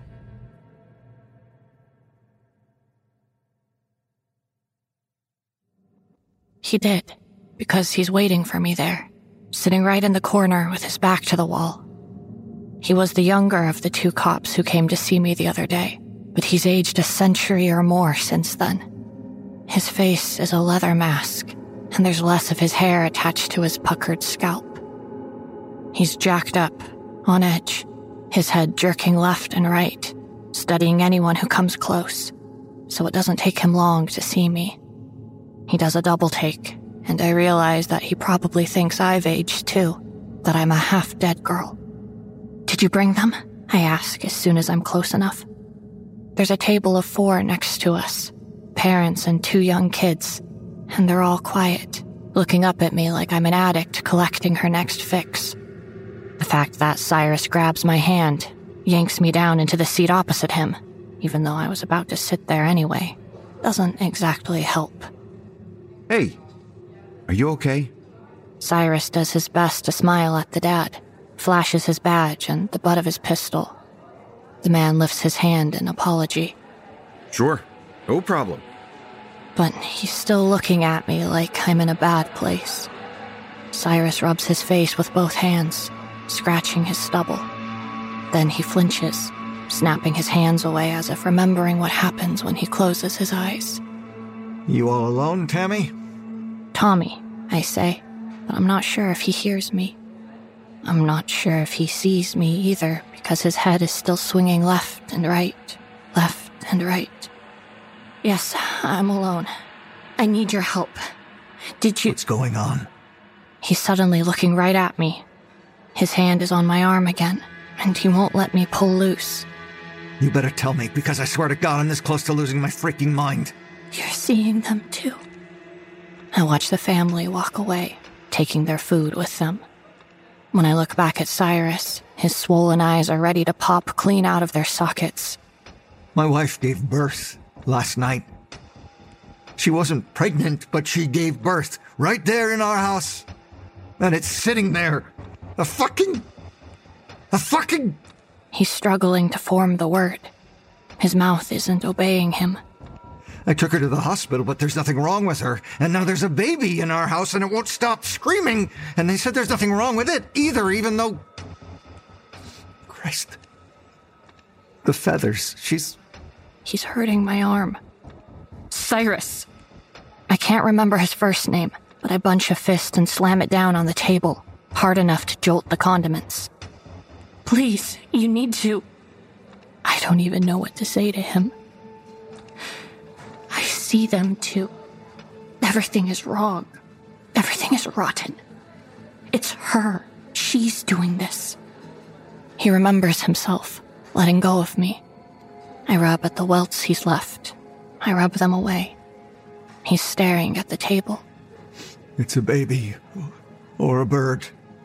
I can't look at it long enough to see. He lets his mouth hang open, and I see that he's broken, that he's already outside himself. Nothing I can say will bring him back. He sits there like a child, picking dried blood out of his long nails. I don't know what it is, exactly.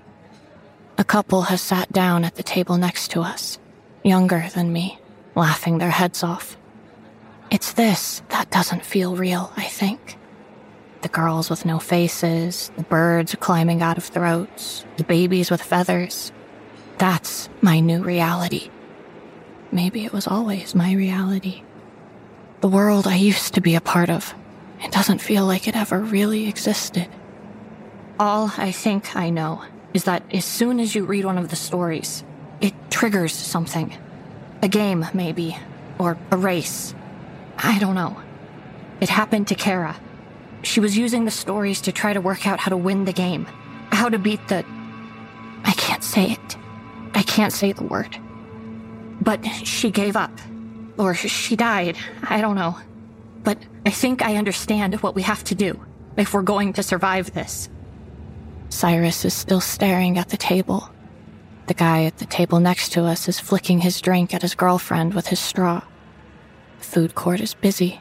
People lining up at the KFC behind us. Their chatter is like waves. It's like an ocean. Close my eyes and lose myself to it for a moment. Sleep suddenly there. A leviathan trying to swallow me. Cyrus brings me back. What? It sounds crazy, but the stories Kara had, the ones she printed out and wrote on, they were clues. At least she thought they were. Clues? He wipes the spit from his lips. He looks like he's going to say something else, but it dies in his throat. Clues to find her. Clues to beat her, maybe. I don't know. I think he's going to ask who I'm talking about, but he must already know, because he nods his weary head and inhales a shuddering, lung-busting breath. I got our tech guys to run checks on those stories. The ones that Kara had. IP addresses and shit like that. And? He frowns at the table, brushing his fingers over it. It's covered in crumbs, I see, and I run my hand over them, feeling them lodge in my palm the way spilled teeth lodge in feet. Tech says they come from all over the world. Most from regular homes like yours. Most written by kids like you. But there were some that he couldn't trace. Or rather, some that had what he called an impossible address. 6 of them, I say, thinking of the stories that Kara had commented on. But he shakes his head. More. They all had the same address. The same place of origin, but it was like nothing else he'd ever seen. He was in the middle of telling me about it when I got the call from Valentina. I didn't go back to work. So the stories had, what? A different kind of IP address? They all came from the same location? Do you remember which stories? Pinch, right? And, 3 Dead Things? Tubby. Those ones? Right? They were all written by an unknown, right? He studies me with his bloodshot eyes, then nods. Despite everything, I smile, because some of the pieces are clicking into place. Pinch, Tubby, they were on creepy.com, but the others were deleted. One of Kara's friends gave me 3 Dead Things, but there must be others. You have them, right? You must, if you checked where they came from. The couple next to us are nodding their heads together, like they're listening to music, still laughing. Cyrus is staring at them, his teeth clenched so tight I'm worried they might shatter. I'm worried I might have to collect them in a teacup, too. Cyrus. His head grinds back to me. You have them? They were deleted. Kara had printouts, but the tech guy worked some magic and found a trace of them on mine. That's what he couldn't understand, because they all come from the same place. Those stories. He counted dozens of them, maybe more, but the place they were created, hosted, whatever, it doesn't exist. There's more laughter in the food court now.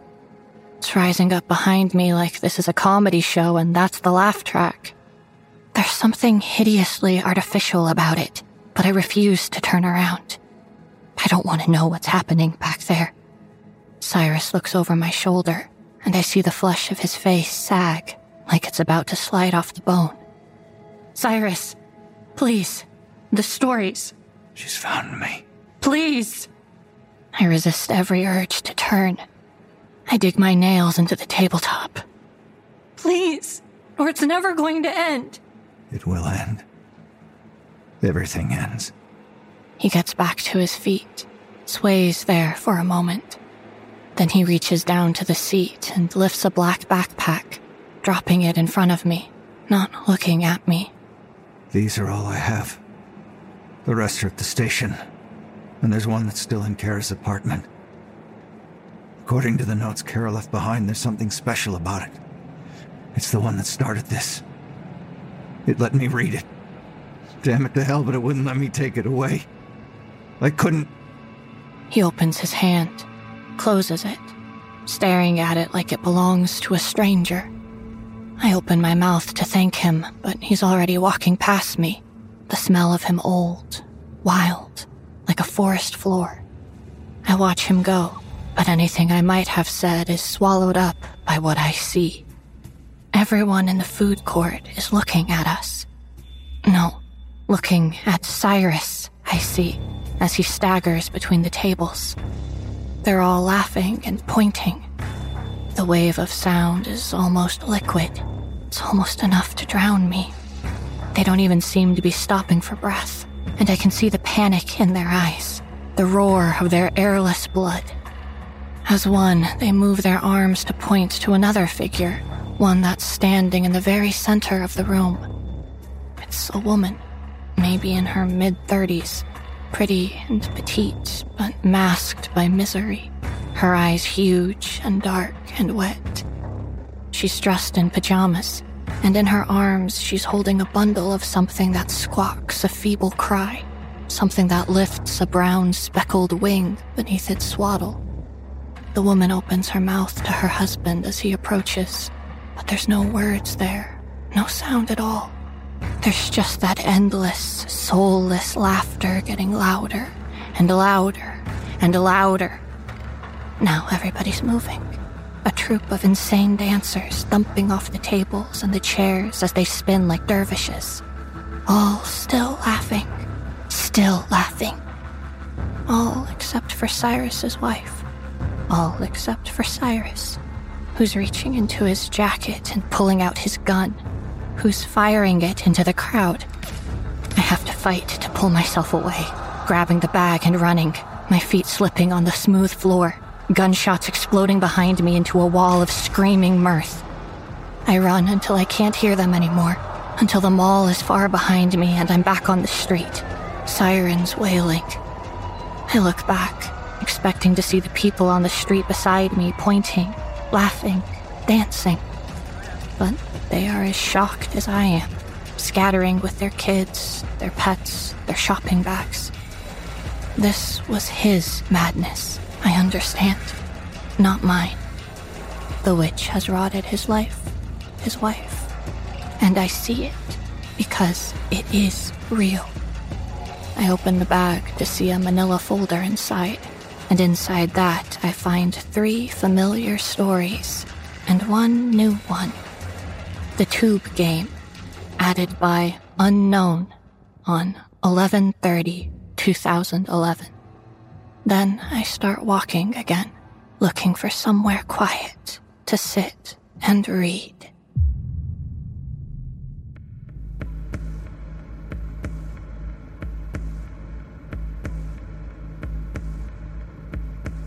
This Book Will Kill You, written by Alexander Gordon Smith, adapted for audio by Jessica McAvoy, produced for the NoSleep podcast by Phil Michalski, musical score composed by Brandon Boone.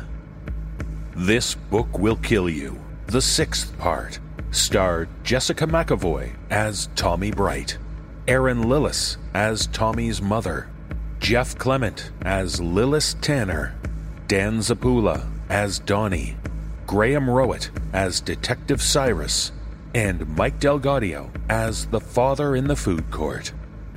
Join us next week for This Book Will Kill You, the 7th part.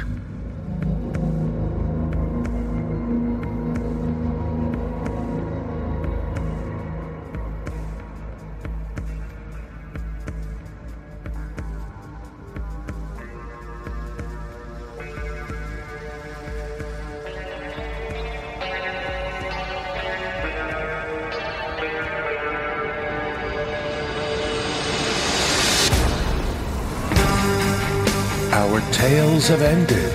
Are you feeling all right? We did our best to give you a fright.